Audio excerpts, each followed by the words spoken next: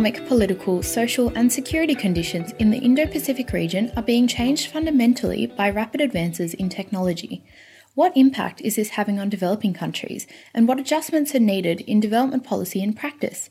Find out from this podcast of a panel at the 2019 Australasian Aid Conference. Okay, we might start because I'm told we have a sharp 9:30 finish. So good morning, everyone. My name is Sakuntala Akmeemana from DFAT, and I'd like to invite you to this panel this morning on the implications. We can't hear you off the bat, please. Okay. Got a speaker? Do we have a speaker? There isn't. There isn't. Okay, I'll just project. Maybe everyone can Scratch in. There's lots of space at the front.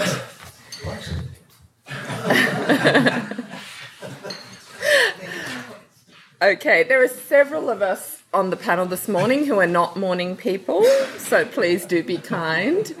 And while the panel's on technology, I had almost every known technological disaster in preparation for the panel this morning. So before I begin, I'd like to thank Bill Cole and Benita Chudley for putting in the hard yards and pulling this panel together. Everyone uses at least some elements of technology in their work, and there's a general awareness that advances in technology has implications for the future of work, security and development. But in general, there's little cognizance of just how fast that change will be, indeed how exponential the pace will be, nor its breadth in terms of converging technological advances and the potential disruptive effects economically, politically, and for security.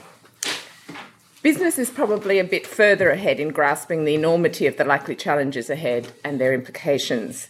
But few researchers, government officials, or aid practitioners are really on the case, both in Australia in terms of our domestic policy and in terms of thinking about development policy and practice going forward. Part of this disconnect is that tech experts and social scientists often have different lexicons, indeed languages, and we need to bridge those languages and worldviews.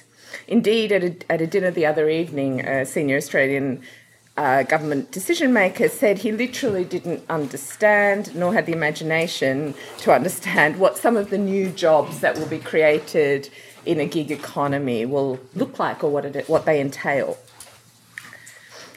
I don't like to make gross generalisations, but generally those who are the bridges in this discussion are those who are equally comfortable with words and numbers in kind of managing this divide. Rapid advances in technology with 5G and IPv6 around the corner will profoundly affect societies throughout the globe, but will potentially have asymmetric impacts on the Indo Pacific region. The fourth industrial revolution, characterised by innovations such as artificial intelligence, automation and biotech, are likely to transform existing systems of production, management, regulation and governance. Yixiao, one of our panellists, will talk about that in great length, or at some length this morning. Advances in technology are also converging with other mega trends, including rapid demographic transition and the growing consequences of climate change, that again are likely to impact in Asia quite profoundly. So our panellists this morning are Bill Cole, Yixiao Zhou, John Karr and Klee Aiken.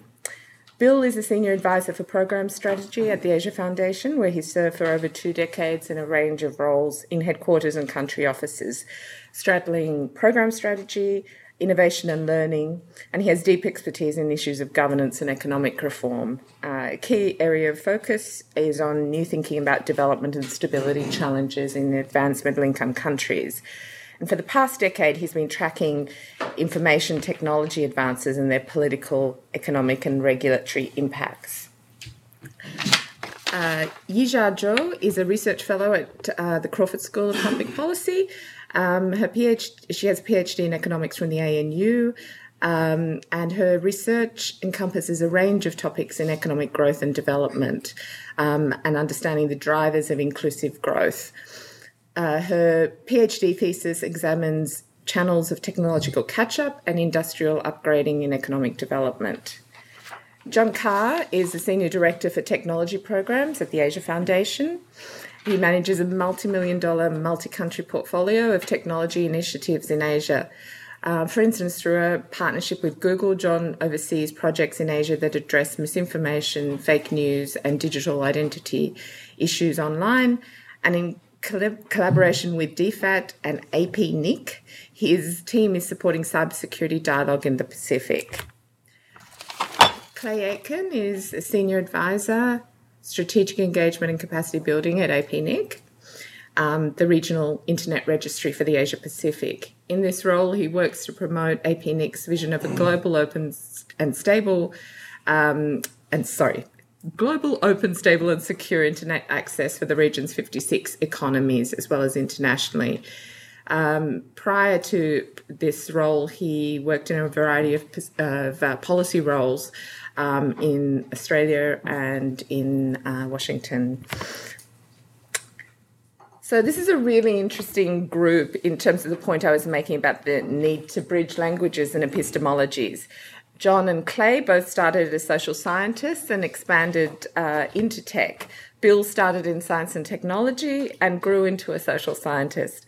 Yixiao is an economist who focuses on the implications of technology for patterns of production.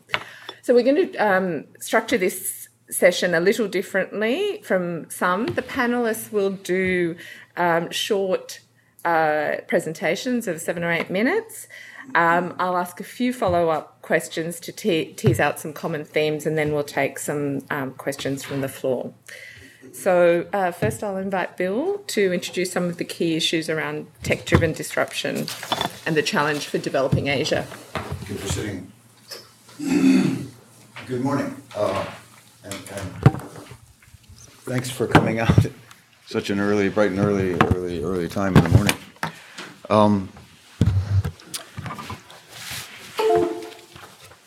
As Saku has said, no one engaging in the development business, in the work of the development community, the way all of us do, could possibly miss the impact that changing technology is having on our lives and our work. One way or another, we're all tapping into technology in some form. 2 questions. First, are we as knowledgeable as we should be about the scale and the speed and the nature of those tech-driven transformations? And second, do we have a full sense of how and how much emerging technologies and the effects they're having on all the systems that we're dealing with, how much that will affect developing countries in our region? Our argument from up here would be that the changes now underway will so affect the development context that it will require some rethinking, in some ways, rethinking of certain aspects of development policy and practice. And we'll see in just a second, we're on the verge of, we've all seen change, but we're on the verge of some major changes. In just these few minutes at the beginning, I just want to give a sense of the scale and nature of tech-driven talent challenges that we're talking about. I'm going to assert that the vast majority of disruptive change that we're seeing across a whole front that includes economics, politics, security, ecosystems and agriculture, sociocultural systems, and others, are ultimately being driven by underlying changes and accelerating changes in advances in technology.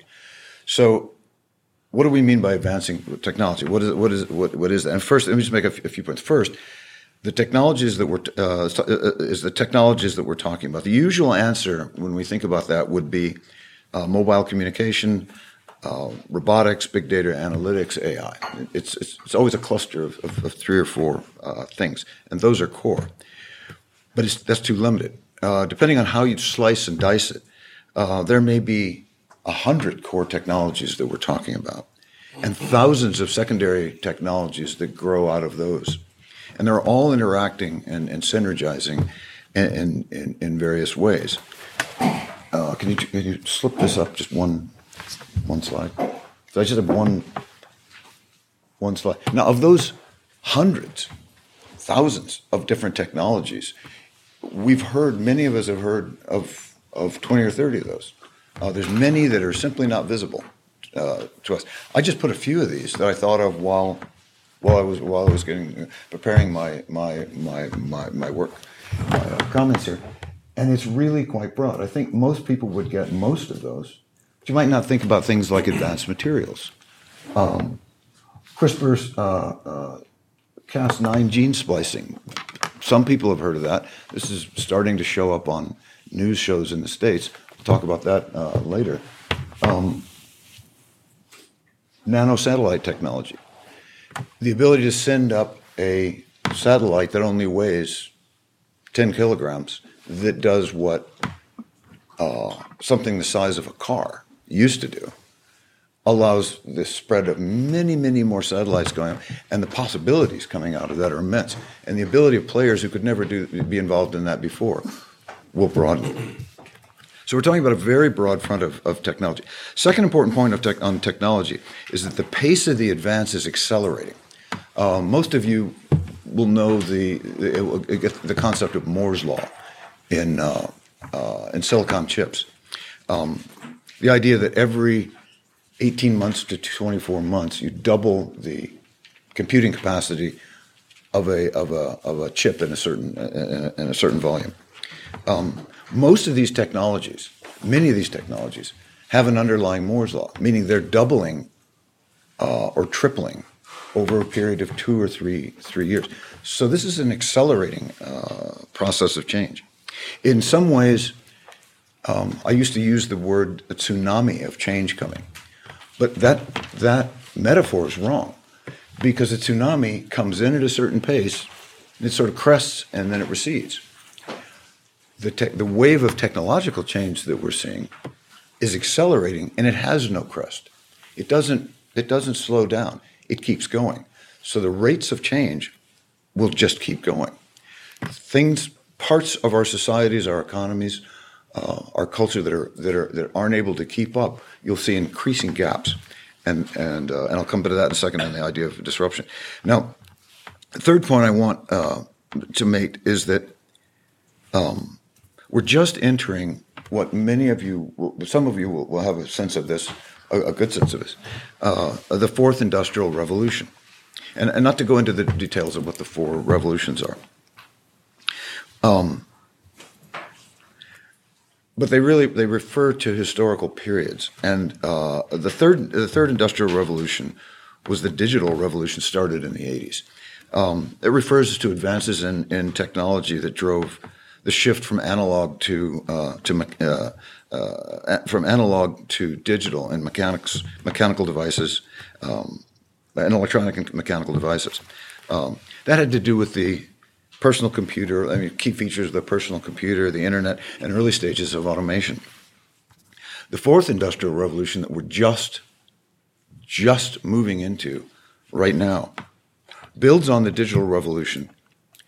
But the basis for the fourth industrial revolution has to do with advances in communications and connectivity rather than the underlying technologies. Blindingly fast G5 wireless that John may talk about, Internet of Things, machine learning, autonomous decision-making, and control are all key features.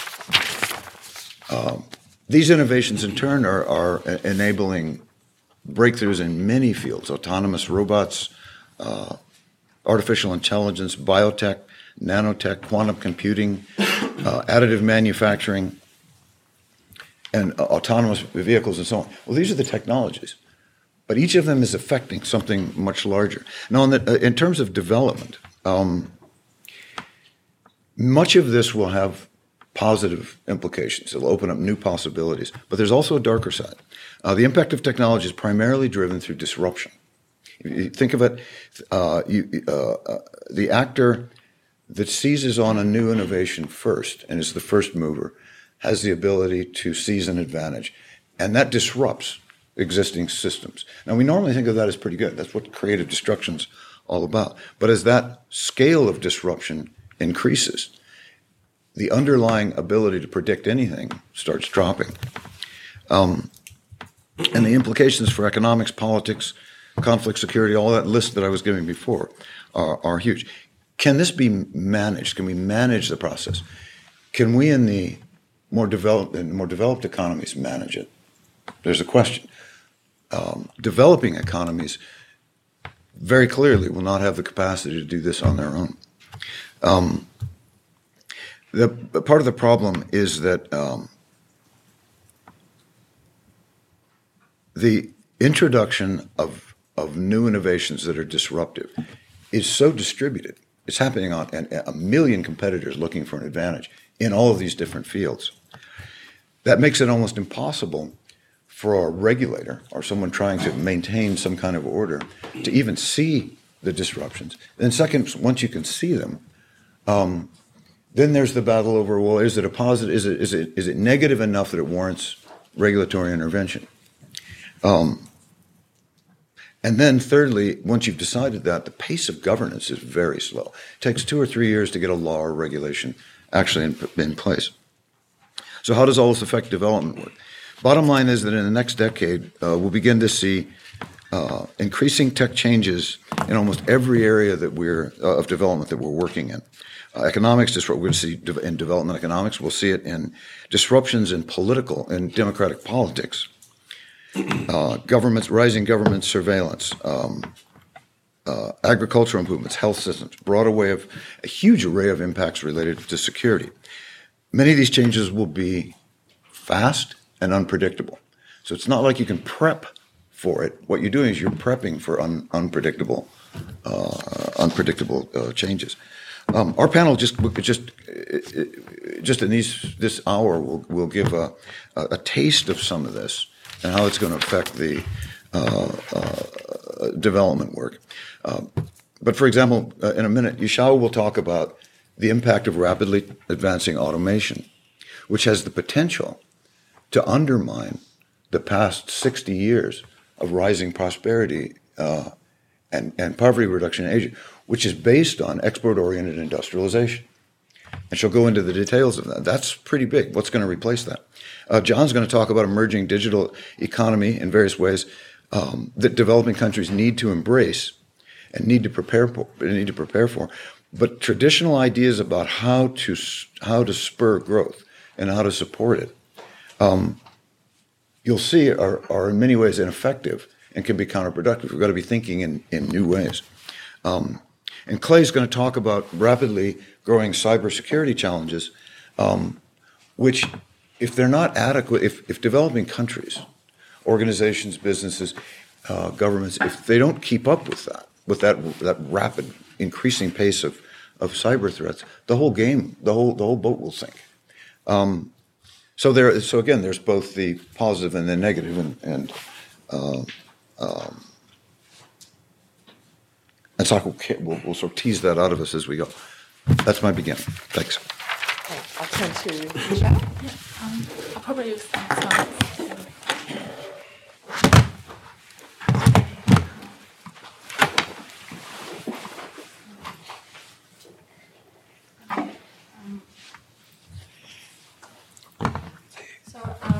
I guess I would like to show some figures and data that's easier to convey some key messages. But first, thanks to Saku and Bill for the comprehensive and deep introduction to this issue. I think what I'm going to talk about actually is closely linked to what Bill has just described on this issue of the rise of automation and the implications for economic growth, income inequality, and development. So I probably, as John pointed out, I'm going to talk more about this implication of the rise of Industry 4.0, advanced robotics, and artificial intelligence for production, whereas later John will focus more on the digital economy, which is, as we will see very soon, a bit different. These two aspects of the rise of automation is a bit different. So first of all, we have seen a new wave of technological progress upcoming.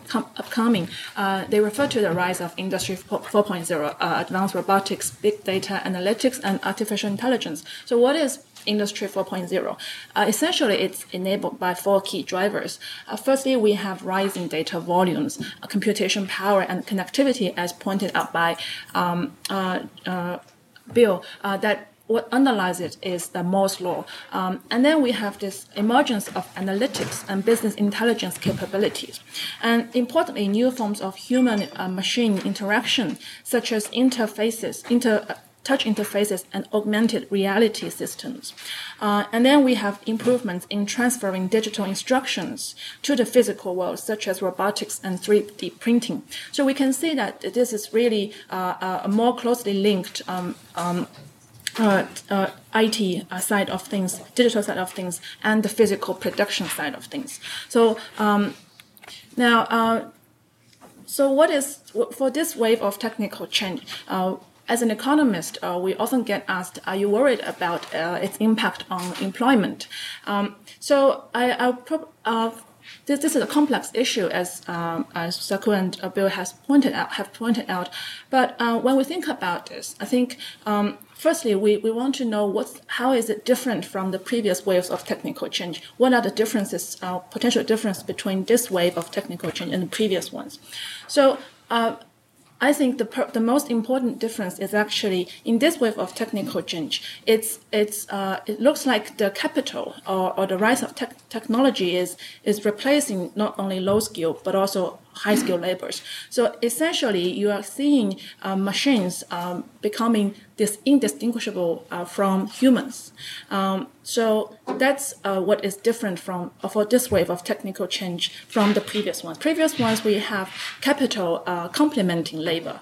But in this wave, potentially we are seeing machines becoming similar to human beings. So we know the famous Turing test. What is the Turing test? Turing test says, can you distinguish when you have conversation with, when you communicate with a machine, can you distinguish it from a human being? If a machine passes the Turing test, essentially it becomes non-distinguishable from a human being. That's the AI, the real AI that we are looking at from now. So as Jeffrey Sachs, a famous development economist and macroeconomist, has defined, what is the essential quality of AI? It's allowing output without labor. So I think that's the threat, or that's the concern we are looking at.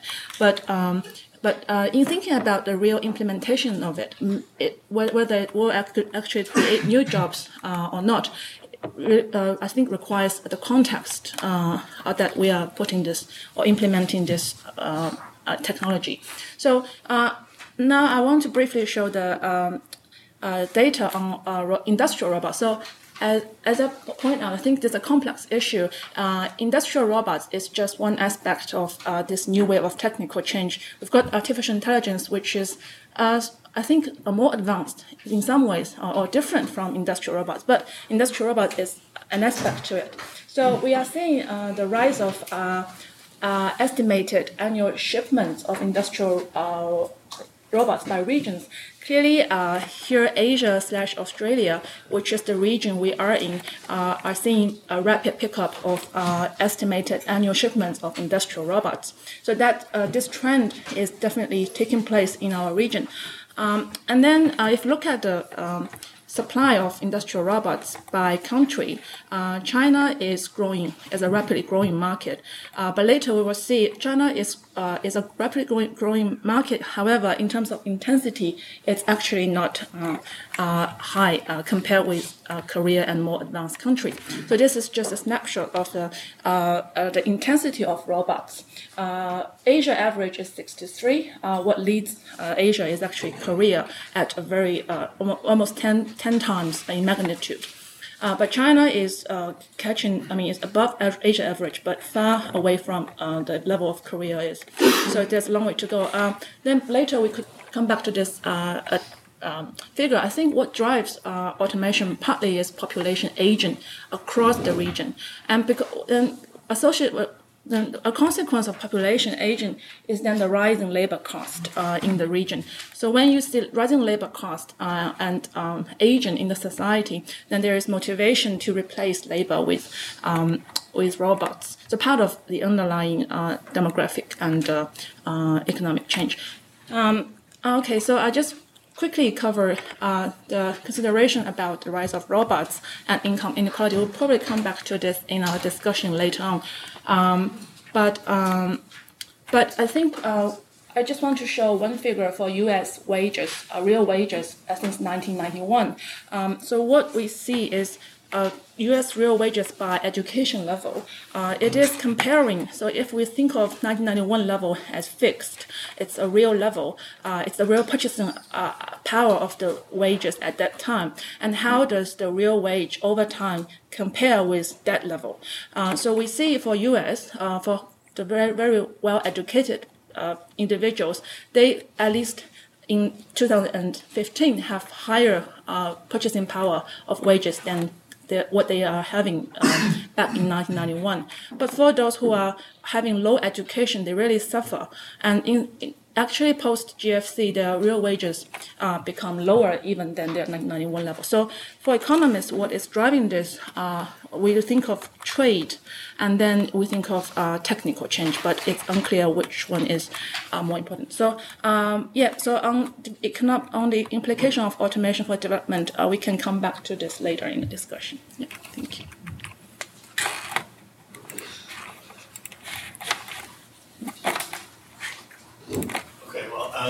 This is a very interesting discussion focusing on development issues in the region and technology's role in this process. I think one of the things we're talking about here is, are there headwinds that technology is sort of introducing that are going to disrupt the progress of development? So the future of work is one, I would call that a headwind. We have a potential problem. The robots may in fact be coming for us. That might be a problem. We're not sure yet, really. I think that that's not clear. Evidence isn't really entirely convincing that this is happening now, and we're not sure if it's going to happen in the future, but it's quite reasonable to assume that that is the case, that AI and robotics and so on and so forth, this is going to affect manufacturing. It's going to reduce job demand. It's going to have a negative potential impact on growth in the region. This has particular implications for middle-income countries. So that's a real problem that technology, I think, is at the root of. But maybe to try to put a more positive spin on things, or try to think about things in a way that's interesting, that also incorporates tech and innovation, and how we think about growth, is to think about the region's people. That the human capital in the region, I think of as being this potentially untapped resource that is potentially like a countervailing force for many of these headwinds, particularly things like automation. Because when we talk about automation, we're talking about certain kinds of manufacturing jobs, but we're not talking about knowledge workers and the creation of new products and services in the region that could serve new needs. And these are likely to be digital solutions, and they're likely to be created by what I call Asia's new creative class, which is an emerging community of young, innovative thinkers who have the desire to create new products and services in the region. They want to be the next Bill Gates or Mark Zuckerberg. They have aspirations. But there's also another group of these young people who actually want to play a role in promoting sustainable development outcomes. And there are lots of ways to make money serving those needs as well. As long as you do it digitally and you keep your marginal costs down and you do it at scale, you can do really amazing things to attack SDG issues using technology. So we want to unlock that resource. I mean, I think that's what I mean when I think about the human capital opportunities in the region, as Paul Romer calls them, endogenous forces that drive innovation in an economy and propel its GDP growth and help it become a first world country. And, you know, these are important parts of the process. And so how do we unlock that? And again, I want to make sure I define this class of people that I'm talking about. These are knowledge workers. These are people that want to be innovators. They're people on YouTube learning how to code. all this cool stuff that you can do now that you couldn't do 20 years ago. And I want to really focus on this community because it's an emergent group that we can really think about in a creative way. The immediate thought I think is to look back and say, well, okay, so where do these people come from? And oftentimes we always say, well, Silicon Valley, right? I come from Silicon Valley. I grew up there, and I watched it change. But I think looking back, it's kind of like a sedimentary kind of thing. We're looking back at the past and old structures and old systems. And you got to really think about this in an interesting way, I think, because, in the old days, you had to go to Silicon Valley to put your hands on a computer. This is a long time ago, but originally that was one of the reasons you went to places like this, because that was the only place there were hardware that you could actually touch and experiment with and learn how to use. That's not the case anymore. We know that. Things have changed. My device here is faster than any machine you could get access to at Stanford University in the 80s, by orders of magnitude. I think that that's an important consideration. There are other features of this myth of Silicon Valley that we all talk about, but I want to highlight a few of them and just say things like, access to education resources. Now, nowadays, you don't go to university to learn how to code. I'm sorry, but we'd like to think that that's the case, but you don't learn best practices in an institution. You learn them amongst your peers. You learn them online. You access the best practices by doers and makers who are sharing their experience on the internet.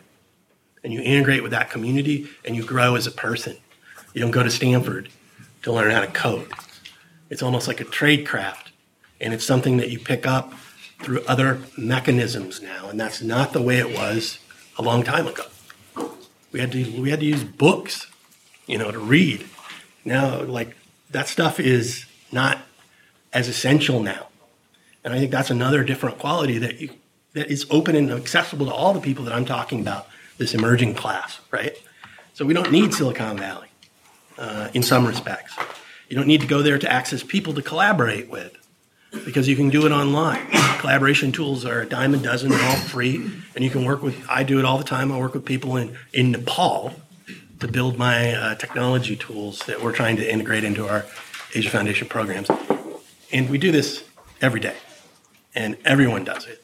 And in fact, I think it's going to disintermediate Silicon Valley in some respects, because people don't have to be there anymore to participate in the creation of products and services.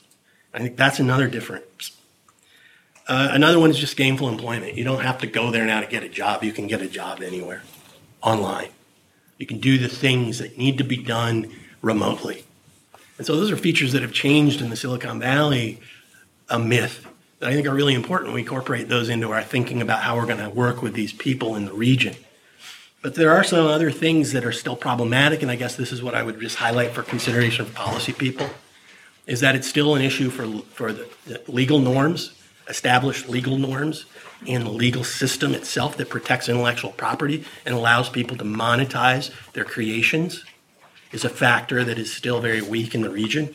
We need to work on that to make it possible for these people who can already learn how to code and build products and services, get access to equipment and hardware at a low cost, to monetize their dreams. And so IP protection is really important, and that's a policy dimension that we need to think about. Tax policy issues, so that you don't overburden the businesses as they begin to grow, is another thing that governments in the region need to get right to encourage entrepreneurship and innovation and startups. And cross-border data policies, another consideration, which is governments meddling in the affairs of startups so they can't co-locate their data on Amazon Web Services, which makes a massive difference for people in terms of the cost of doing business. And when governments say you can't do that, you shut off innovation. So how do we unlock this? How do we make it possible to create the conditions for this new creative class to excel? Corruption and other disruptors, and by other disruptors I mean government, doing all kinds of things that stymie or make it difficult for these people to do the things that they want to do. We have to deal with that problem. And then finally, I think access to capital is really the cornerstone of driving innovation in the region at the level that I'm talking about. Because currently you can make really cool products and services, you just can't pay anybody because you can't get anyone to invest in your business, to pay your salaries for your employees, and do the things that you need to do to grow your business. And that's another factor that you can't solve with the Silicon Valley model or whatever. This is a policy consideration for the region.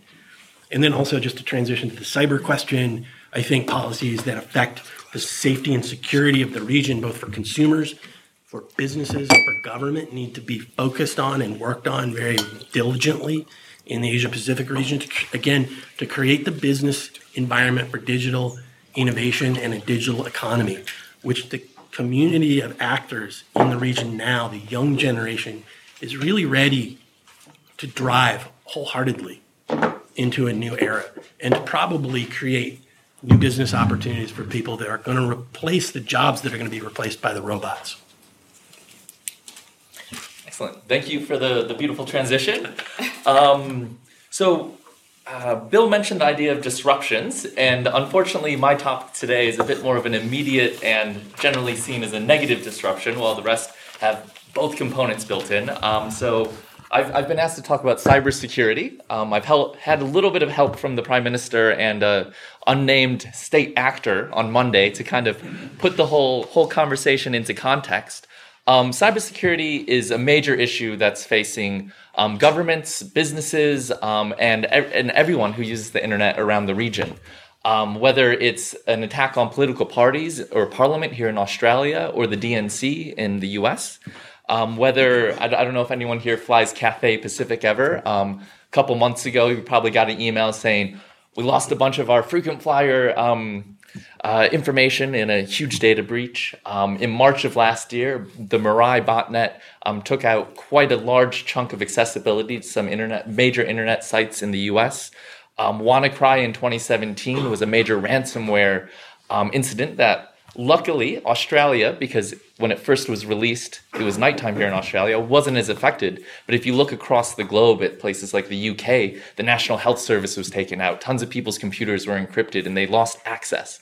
I'm not trying to paint a picture of fear here, even though it might come off that way, but just trying to put into context how important cybersecurity is. And it's becoming increasingly evident every month when you open the newspaper that cyber is becoming a more present news item or a headline across the world. But of course, when I mention these examples, most of them are coming from developed economies. Major governments, major businesses, all across the board. So I really want to take this into the context of our region and what's happening on the ground. Because while those larger attacks, those larger data breaches might be capturing the attention of the media, cybersecurity is a serious concern for network operators and users all across the Asia Pacific region. So APNet, like Saku mentioned, we're the regional internet registry for the Asia Pacific, which means we cover 56 economies in the region. And through that, we have quite a diverse community and about 16,000 members who are network operators. And that doesn't mean just the ISPs, but it also means banks, businesses, academia, and all sorts of organizations that run network operations. And through that community, we run a survey every couple of years, and top 3 concerns for 62% of the network operators across our region, so all these different sectors, all the different economies, from the Pacific to South Asia, East Asia, Southeast Asia, have named some element of cybersecurity as their top 3 concerns. 27% specify network security as their number 1 concern, and that includes 28% of network operators in LDC economies. So this isn't just an issue that affects certain networks in certain economies. This is something that everyone in all economies across our region are thinking about.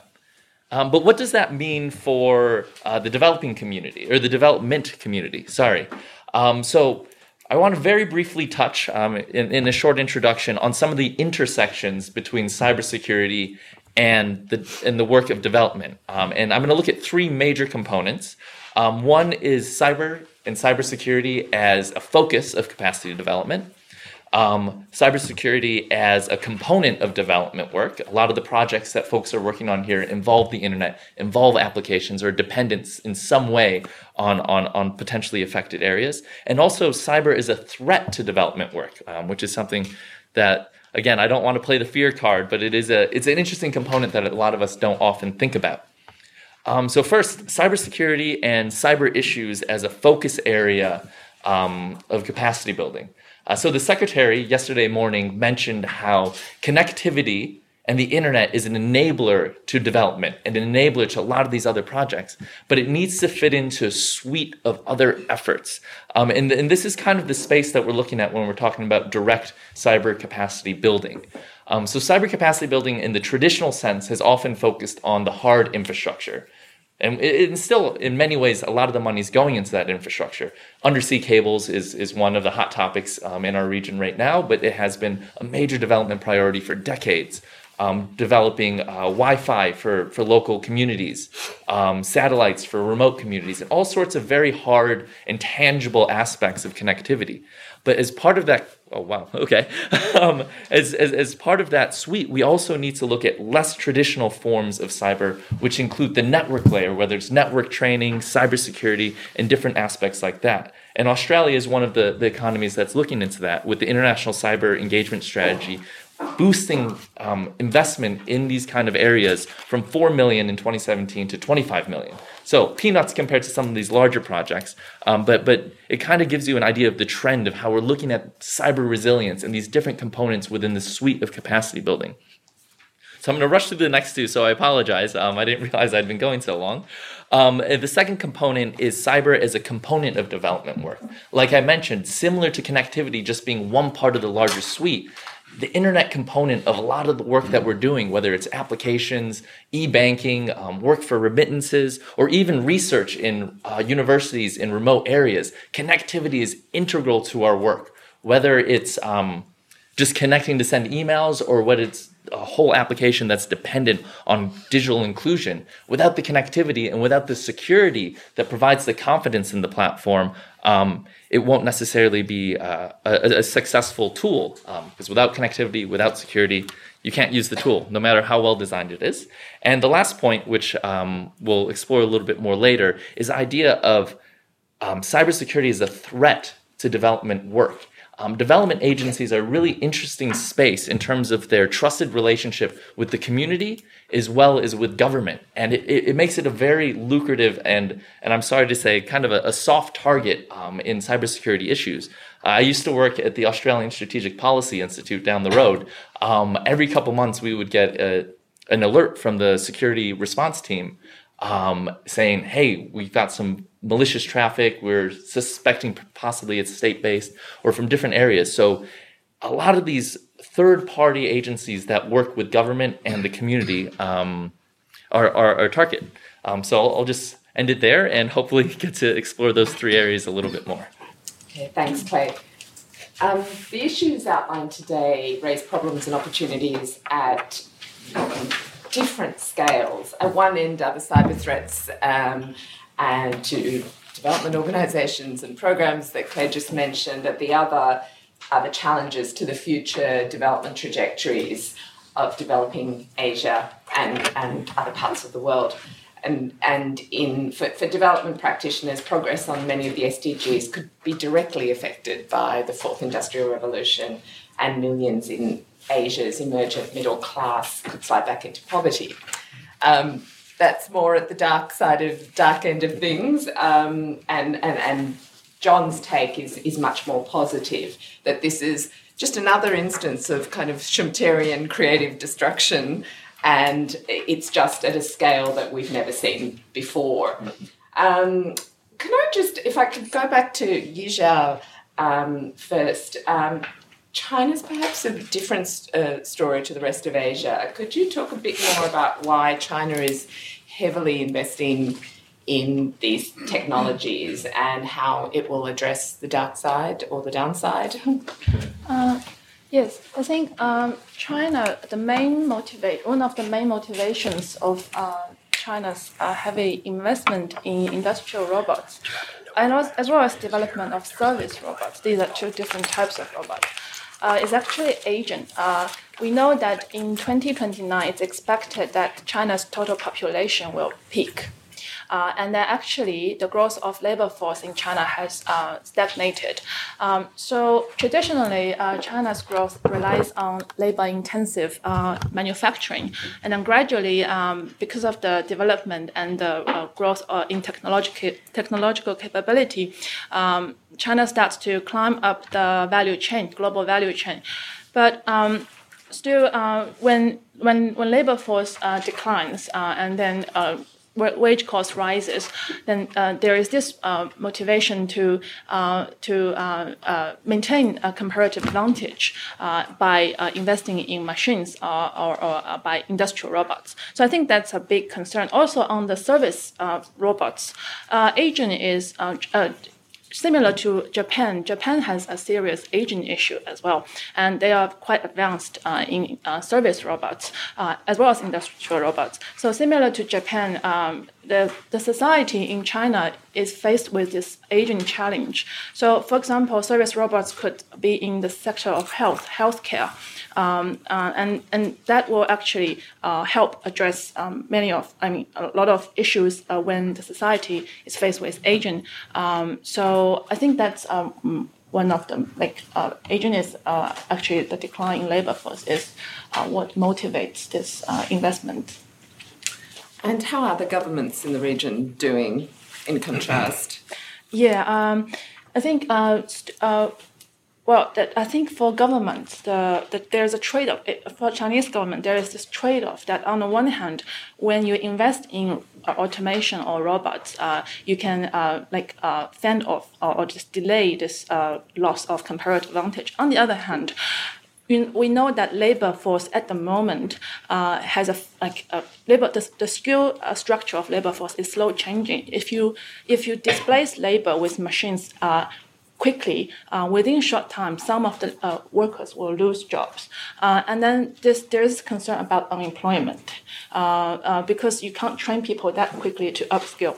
So I think on that, then again, back to our question on whether robots is going to create new jobs or replace labor. That depends on how whether there are new jobs created, because, for example, there is lower production cost, and then that allows more business or more lower cost provision, say, of service, and that will expand activity, and then the expansion of activity will create new jobs. So I think there is this concern about the trade-off between automation and unemployment. That applies to other countries in the region as well, because for other countries, say other developing countries in the region, if they would like to follow East Asian flying geese model, where we first see Japan, and then Korea, and then the Singapore, the newly industrialized countries, and then China using this export-oriented industrialization strategy. If other countries want to follow suit, I guess there is the risk that this growth strategy may not be as viable as it used to be. Yep. John, I heard Sri Mulyani speaking a few months ago about the gig economy and the investments in human capital that are necessary to make this a reality. How difficult will this be to realise, and how are governments in the region kind of tackling this or putting their mind to it? Okay, so I'm not sure of the context of this statement and whether or not what was referred to was how to prepare people for the gig economy or to create just the kind of enabling environment, right? The innovative environment. But one thing that policymakers, I think, will need to grapple with, and it relates to the future of work, it relates to the gig economy, it relates to all of these new opportunities, is that I think technology is also making it possible, again, and I sort of mentioned that in what I was saying earlier, is old institutions. Do we need to build another university to do X, when in fact the opportunities for learning and upskilling and building your own human capital are available online in a variety of different formats. They're not all perfect, but there's sort of such a mix of different options and services and solutions that governments and policymakers need to, I think, understand that there's this rich resource that can be sorted or advanced or featured or even subsidized for people so that they don't have to just go to, formal institutions to get upskilling and learning and develop their capabilities, but there are all of these other kind of informal processes that are out. Well, they're private sector enterprises in many cases, or things like, there are many different online learning services that you can access. We all know that. But do we have a comprehensive vision for how that works as it relates back to building the resources locally here?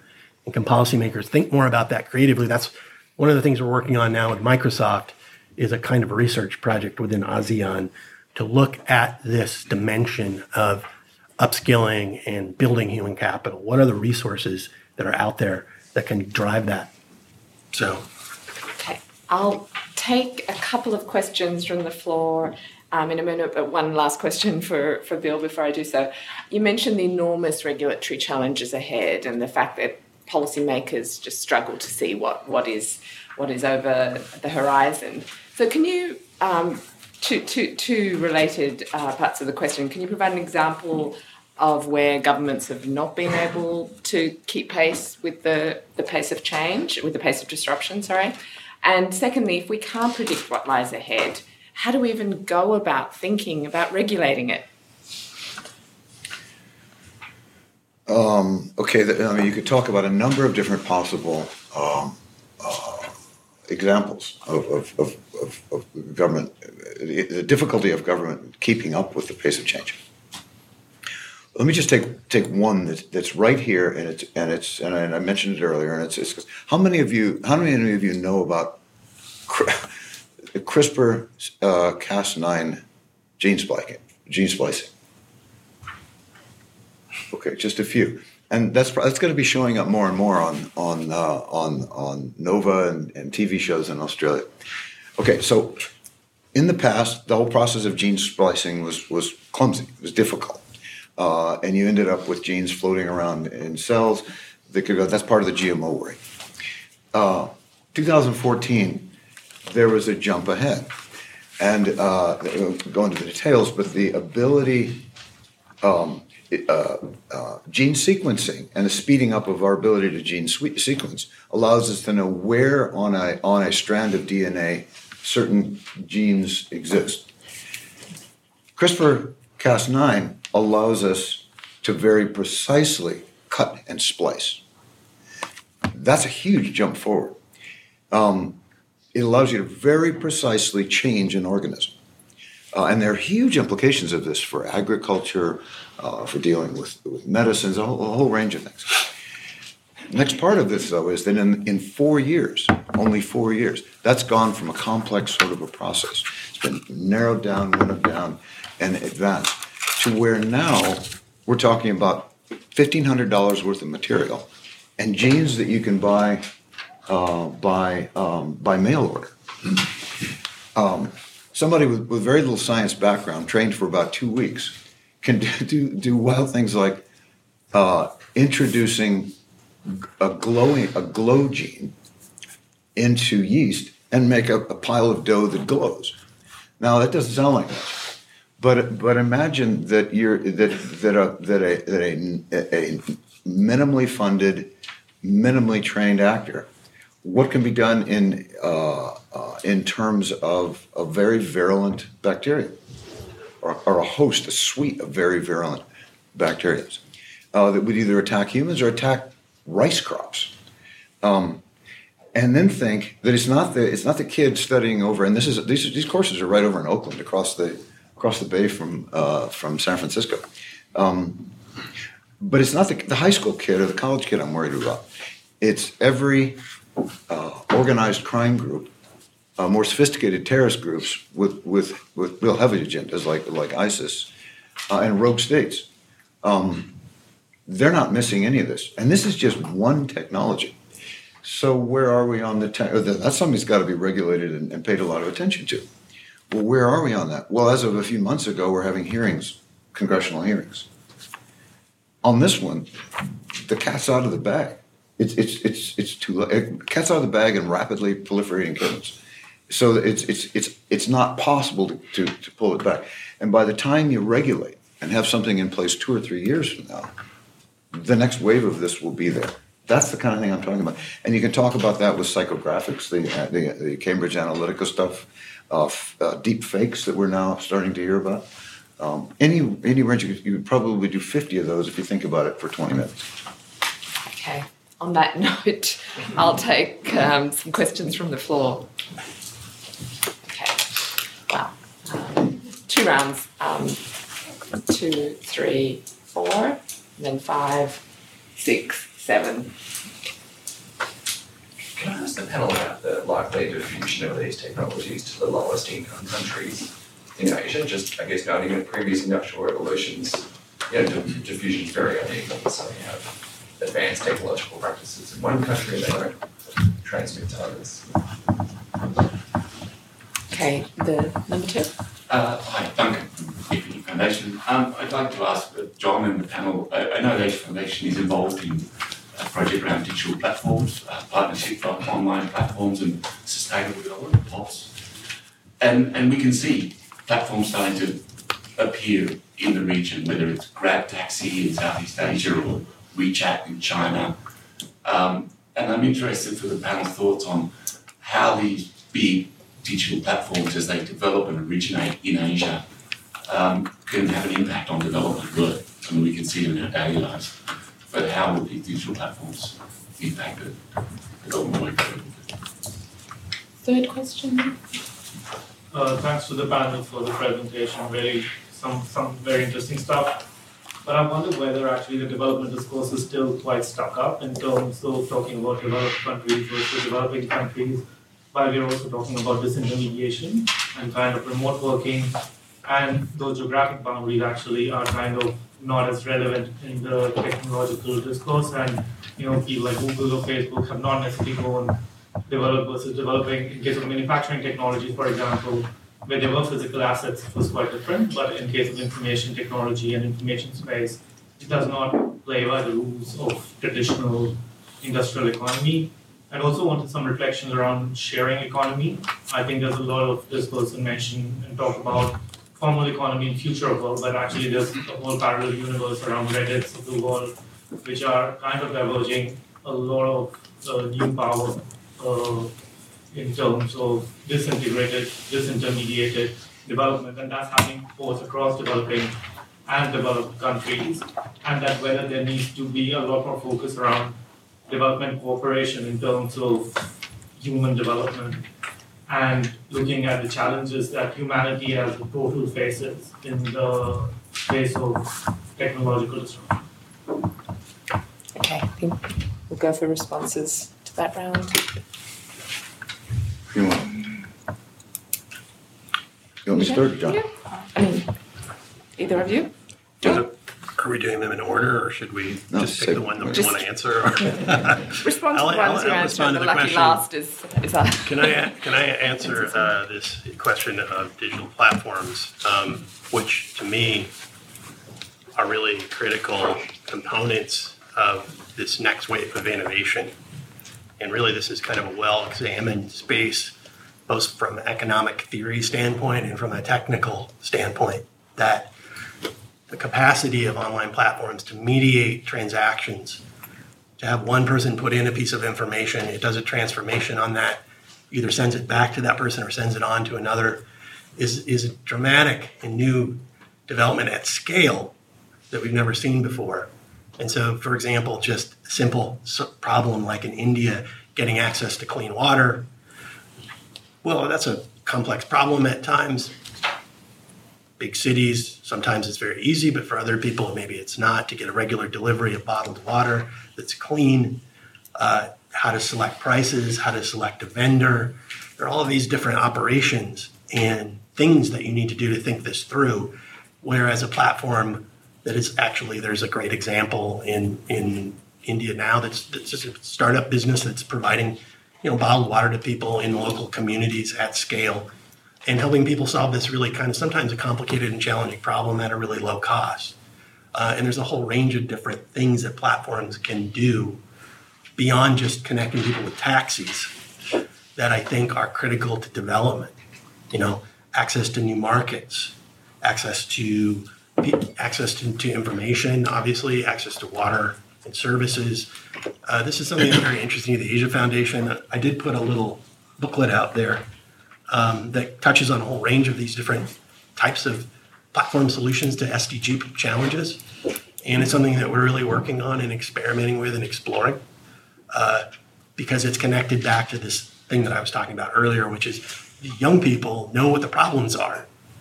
And the solutions, given the new conditions, the new environment for innovation, is that these problems can be solved at scale at a relatively low cost, as long as you know the features of a challenge in your local community. And that's why we need to give this new young generation who want to build these services and solutions more tools and more opportunities, because the platforms are the things that they can build to solve the problems. So, Yixiao, I'll ask you the question about diffusion of technologies to low-income countries. Yes, I think it's a very important question because we understand that the long-run driver of growth is technical change. Given our resources, if we have better technology, faster technological progress, we can, with given resources, we can produce more. So if we have diffusion of technology to other countries, that will speeds up their growth as well in the long run. But I think on the diffusion, we still need to go back to think about some traditional factors that constrain growth. First of all, I think it's, as pointed out, infrastructure. But nowadays, the infrastructure that is required for new growth may be different from the old ones. It may not. The roads, say, the dams are still important. But on top of that, in order to tap into the connectivity opportunity, you may need other ICT-related infrastructures. So it's a different set of infrastructures, but still, I think there is this connection between service, which is all the digital economy is about, with the real world, real production side of it. So those traditional infrastructures still have a role to play there. You have better connectivity, you have better access to international market, but you still need the physical infrastructure there to do the business and to do the operation. So firstly, infrastructure. Then I think still human capital. Bill has this very good example that regulators never keep pace with the changes. Similarly, yesterday he was mentioning that the governments don't really know what skills are in demand in the future. So how to train people? That's really a hard question. But still, I think the ICT-related skills are going to be important. The STEM-related skills will be important for diffusion of technology, for absorption of new technology. And lastly, I think it's still the business environment, those institutional quality side of issues. These are, whatever type of economy we are looking, digital economy or new economy or traditional economy, this institutional quality issue, business environment issue, are always going to be there, I think. So improvement of that, closing the gap between countries on business environment is going to be important.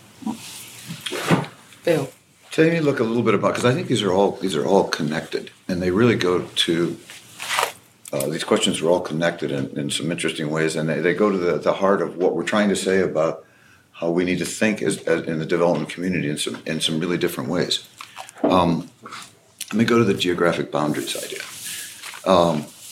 So we have to sort of break down what thing we're talking about. John's talking about a global ecosystem of possibilities. I don't know if you used it when he often talks about Silicon Valley is now in the cloud. It's everywhere. You can get at all the pieces everywhere. And that's the disappearance of certain kinds of boundaries. Regulatory boundaries are almost entirely national. So you've got local, national, regional, global. Different things are going on at different levels. And it's the dissolving of certain kinds of barriers, or dissolving of certain kinds of older constraints in some areas, but not in others, that makes that gap or that disconnect is what creates problems. Now, part of what John's talking about is that workers can participate globally. Things are regulated nationally. What also happens with these kinds of technologies, especially as you get into Industry 4.0, is that the returns to the early movers are very high. The emergence of natural monopolies, not secured with politics and power, but natural monopolies. Those are very. You look at especially platforms, the work that John does. You look at Amazon. It's very difficult for anyone to now displace Amazon or Alibaba. But that's true in a whole range of capital concentration. You talk on one hand of displacement of labor, but that labor is being displaced with machines that are owned and invested. So that technology is our returns to capital, and that's not geographically distributed.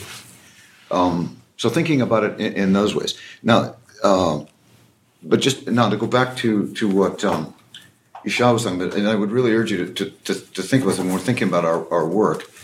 Infrastructure, human capital, financial capital, and then I would add regulatory environment. Those are the key to being able to seize on these new opportunities and to avoid some of the downsides. But like Yixiao said, it's a different set of infrastructure than we're normally thinking about. Different kind of human capital, and the way you build is different.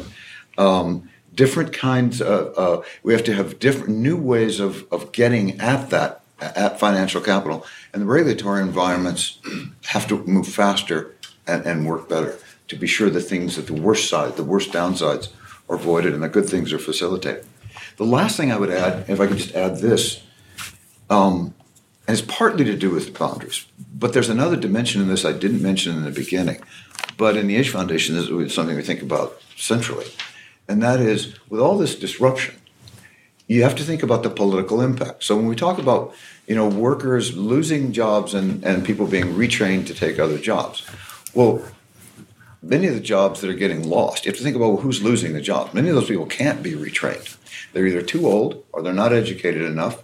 They don't have the capacity and the time and the ability to do that. They may not even know that exists. So for some, you can leap forward. Others are left behind. Question is, what do those others do? And you start thinking politically. Well, they'll mobilize, they'll get angry, they'll go into despair, and that's a lot of, in the West, places like the United States, that's a lot of the populist, anti-globalist rise. Well, that's not what's driving illiberalism and populism in the developing world now. It's coming from other things. But as you really start affecting large chunks of labor, you'll see a political reaction. And the really important point on this, and this is why democratic governance and thinking about how we need to invest and work on that. The problem is that when you have a big chunk of angry people in despair, certain politicians will take advantage of that. And once they're in place, they might. It doesn't necessarily lead to the ability to do technically sound long-term solutions. So the very ability to solve the problem is not simply knowing what to do, but the political disruption, but getting past the political disruption that comes from that economic and social destruction, to be able to even put in place the things that we will slowly be able to figure out should be done. That's a big story, but it's absolutely a development story. It changes how we should be thinking about all this. Okay. Hello, my name is Karina Veal. Regrettably, I came in late, so apologies if this issue was well handled. I just want to highlight an issue on the human capital, which is, my field is employability, skills for employment. And across developing Asia, I've worked in a number of countries, we do see some of the governments starting to grapple with preparing young people for technology jobs. Not well, but starting. But what we don't see is the vocational training area, training, preparing young people for the technological component of an existing job. So, Vietnam and even Myanmar using automated processes in manufacturing. Everyone's using, Malaysia, everyone's using automated processes in automotive making. There's so many existing jobs which which have got now high technology components, and we don't see the vocational colleges picking up on that. They're not Wi-Fiing their campuses so the kids can become cyber savvy and learn themselves. So it's not just about preparing people for the high-tech jobs, but it's also at the lower levels. It's not just STEM at school and it's not just high-tech. It's that middle section that I really believe if we're committed to increasing economic development, we have to prepare that massive amount of young people for those components. That was a comment. Kezia from Karr here. Just a quick question. In Sri Lanka, they unrolled 4G internet, and that's mainly featured in Colombo, but it doesn't access further out the further you go. However, it was sold as a feature of gaining more access to information and education. However, a lot of those people further out, A, don't have access, and B, can't read, so then it doesn't allow them to have any educational benefit. I guess building on Klee's point of allowing for digital inclusion, what are the ways we can increase more inclusion for those most disadvantaged? And what ways can we best support this for future endeavours, especially in donor projects? Hey, thank you. So, I think this question kind of follows on from that of my esteemed colleague, but it's about geography and how technological processes today have kind of enabled countries to selectively level up their geography. And I'm thinking particularly of Southeast Asia, which, based on the current systems we've had in the last 20 years, have been able to integrate into value chains, but have benefited hugely from their proximity to China. So I'm thinking, what happens as we move forward? What is the comparative effect, on one hand, to Southeast Asia, which may actually lose its comparative advantage of geography, and on the other hand, of the Pacific, which has so far today still suffered from the tyranny of distance? And I say this with the idea that, in the long term, eventually, robots take everyone's job. But I'm curious about the transition. Yes. Just a thought, I spent some time last year in Nairobi visiting what they call Silicon Savannah. Nairobi's answer to Silicon Valley, with a number of the senior strategy and innovation executives out of some of the world's biggest international NGOs. And we met with a very smart CEO of an innovation hub. She was Harvard or Stanford educated, had worked at Google, gone back to Kenya to start the innovation hub, and had already seeded some pretty successful tech-based businesses. She was asked by one of the senior strategy executives there what international NGOs could do to help them. And she just eyeballed her and said, "Get out of our way." Which actually I thought was a great answer. But it does raise the question of, and she backed it up by saying, you're coming in, you're teaching our people that they can get things for nothing, and actually we're trying to build a sustainable economy off the back of technology as one input into building a more robust economy than what is now a lower middle income country. How fair do you think that comment was, and what can international development organisations, whether they're NGOs or state development organisations, because I think the criticism would apply there as well, what would they and how should they respond and adapt? Klee, I'll ask you to take the inclusion question. Okay. Yeah, so the idea of digital inclusion, so that's not traditionally a space that we completely focus on, because we focus very much on the technology side. But being a technical organization, and more importantly, an internet organization trying to engage with the development community, there's been one clear challenge of almost siloing the focus that a lot of development organizations have. And it's not limited to development organizations, this happens everywhere. And I think that's the biggest challenge that you were highlighting there. There's so much focus on, okay, my focus is e-government, or my focus is e-banking, or the use of technology for agriculture and things like that. And you take a perspective from where you're sitting saying, okay, here are all these cool tools that we can use. Let's implement it. Let's invest in the application. Roll it out, everyone will love it, and it'll be great. Even with surveying to see what the needs of the community are and stuff around that application, if you have that siloed approach, you're only going to create a really great app. But if you don't take more of an ecosystem view, where you're looking at digital literacy as well as access to connectivity, access to power in order to recharge your phones. That's a big problem in the Pacific in terms of the geographic challenge.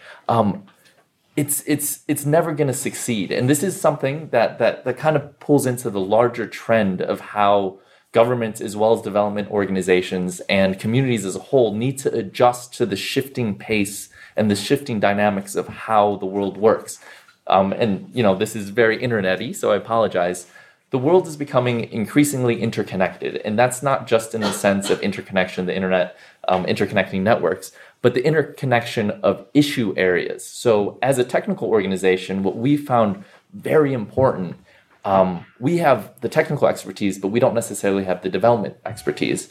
So for development organizations to be more open to taking this multidisciplinary approach and ecosystem approach and partnering, not necessarily building its own capacity in every single area, but partnering with different organizations so they can consider the wider picture of the technology elements of the more traditional development aspects of literacy and things like that when they're building all these fancy apps, because everything is dependent on that foundation that allows you to use these tools. So focusing on that enabling environment, not just on the end goal, if that makes sense. And it kind of plugs into the idea of building that digital skill set across the board, not just at the top in terms of coding and building apps, but also in terms of how to use a computer or how to build a functioning network.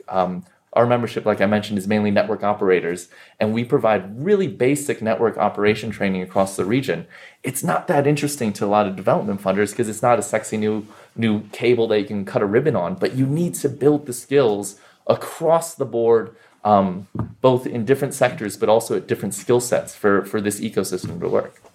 You touch upon something really interesting, and it's really, I think there's going to be an increasing disconnect between labour and wealth production, and that there's going to be a small number of high value jobs at one end that's going to basically fuel global growth, and the rest of it, for even people like us over time, it's going to be about keeping us occupied. Work is going to be about, and education is going to be about being a human, keeping occupied, being creative. It's not going to be about, driving economic growth. And that brings me to a question that I want to throw to Yixiao. I'll get you to respond to those questions.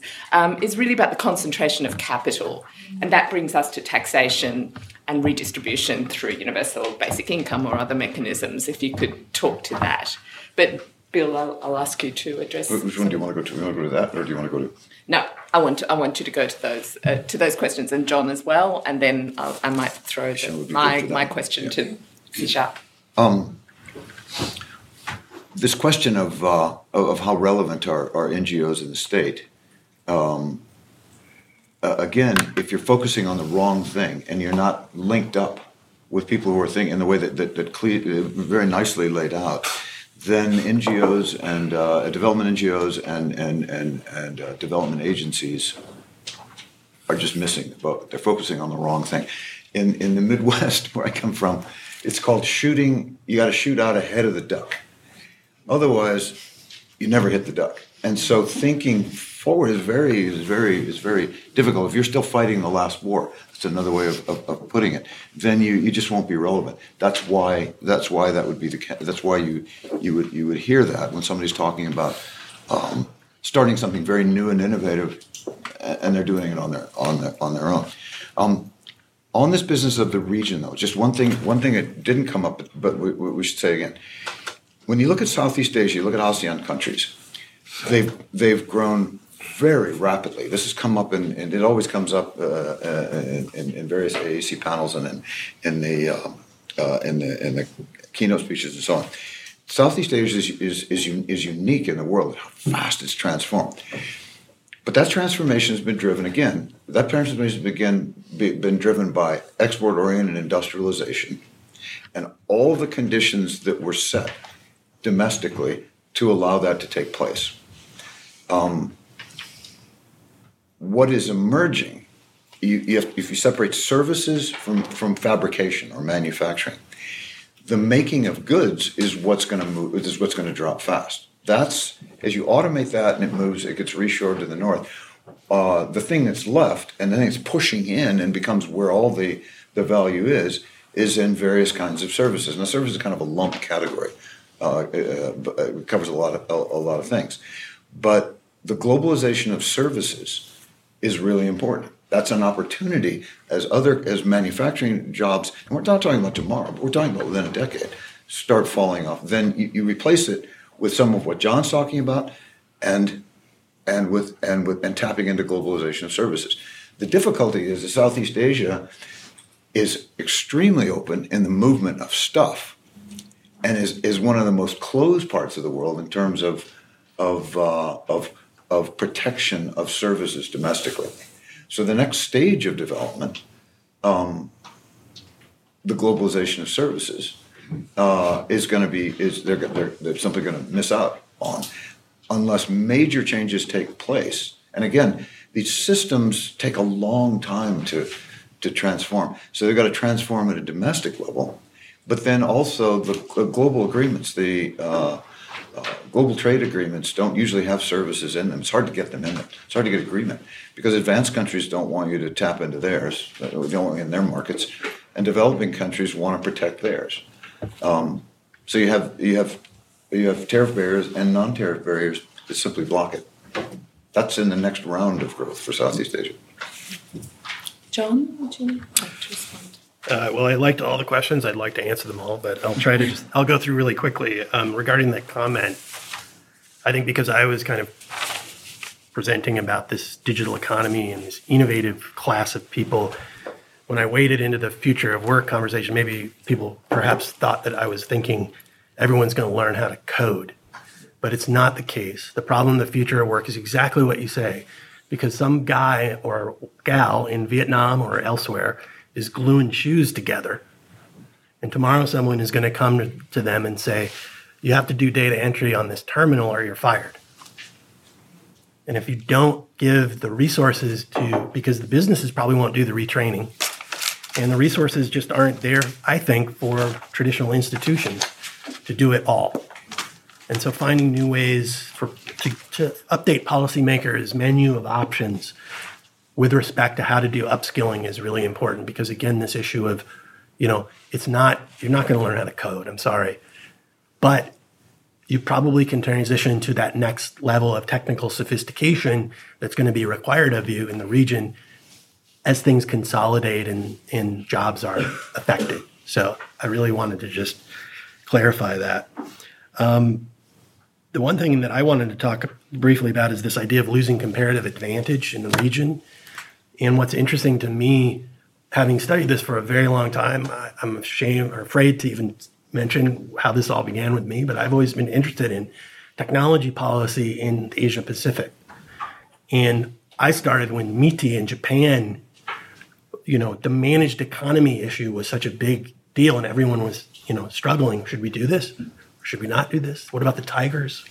Is this the new way of doing things and ordering economies? So it's always been in Asia, I think, a negotiated process. So that this idea that robots are going to parachute in to the region and everything is going to change instantaneously, I just don't think the governments of the region are going to allow that to happen. So in many respects, they're going to try to tap the brakes. And that's an opportunity for us, again, to go back to this issue of enabling the nascent human capital in the region and trying to push it to take over some of the reins of the local economies and create new products and services in new ways, because everything is becoming digital. Software eats the world. That means everything will become ultimately digital that can become digital. And that means all these new things like e-health, e-education, the water project that I mentioned, all of these things can be built in the region to solve these very niche problems if you just give the resources to the people to do that. So I think, comparative advantage is going to stay in the region on manufacturing for a long time, and governments will not let that, to the extent that they can, they won't let it happen. Why would you? Only in America do we just kind of let everything go out the door. I don't know of any other region that's sort of like all in on this Chicago style, free marketeering thing. So in this region, I don't think that's going to happen. Yixiao? Okay. On the issue of concentration of capital, return to capital, I think what we observed in the past decade is rising income inequality globally, and that rise in income inequality is associated with concentration of return to capital owners, and we also observe not only income inequality that income inequality rises, actually wealth inequality also rises. So then, looking ahead, now that we already have relatively high level of income inequality, if the next wave of technical change is to bias against labor and towards capital, and also at least in the short run is bias against low skill labor towards high skill labor, then that suggests an underlying force that drives further increase in income inequality or wealth inequality. So then what could be the options government can use? So it's a hard question because there's always this issue between efficiency versus equity. When you try to use policy to address equity issues, then there is the risk that you actually can lose on efficiency. But on the other hand, if you don't address the equity issues, we have seen that society with very high level of income inequality doesn't grow rapidly, and there is a lot of political instability issues out there. So there is this trade-off. We are aware of this. But then for government, what are the options? Firstly, traditional ways to do tax and transfer policy. Then when we look at tax transfer policy, you can tax capital owners to redistribute the income towards low skill or workers who lose jobs, and then finance their retraining or provide a base of the income for them to get upskilling. So that's traditional tax and transfer policies. But the issue here is if you tax capital owners, then there is the issue of the potential of capital flight. So say the big companies may not locate their capital here in one economy, and they locate their capital in other places. If they don't bring businesses here, then there is the potential that you can lose out on economic growth because capital input is important for investment, is important for growth. So how to balance that out? Then the other option is you actually tax consumption. That's an indirect tax. So that some research needs to be done there. Which option is better? So that's tax and transfer. Then we also have the second option that's actually redistribution of ownership of capital itself. If the issue really is who owns more capital, and some people own more capital, some people own less capital from the starting point, then you can also redistribute the ownership of capital. But then how to do it? I think for big tech companies, actually part of their income or rents come from the access to data. And each of us is actually the owners of data because we generate data. So there is this discussion that maybe when they use our data, we can turn ourselves into, they pay us because they access our data. So in this way, we become owner of capital. We own part of, because our data, the intangible side of things, now become part of production, and it leads to the rents or earnings of those tech companies. So, but a lot of thinking on that, it's not easy. And lastly, I think we talk. I mean, when we see more displacement of labor, we could see a decrease in wage rate. That's a sign of labor in less demand. But there are a discussion on using minimum wage, like minimum wage policy, like a minimum wage to show up the income. But we know that when you do minimum wage policies, there is the risk that there is less employment if the real equilibrium wage is lower than what the minimum wage is set at. So it's hard, very hard. There's always trade-off. And then I think government needs to think about what's the optimal combination of policies looking ahead. Okay, it looks like we're out of time. this is only the beginning of a conversation, obviously. This issue is not going to go away.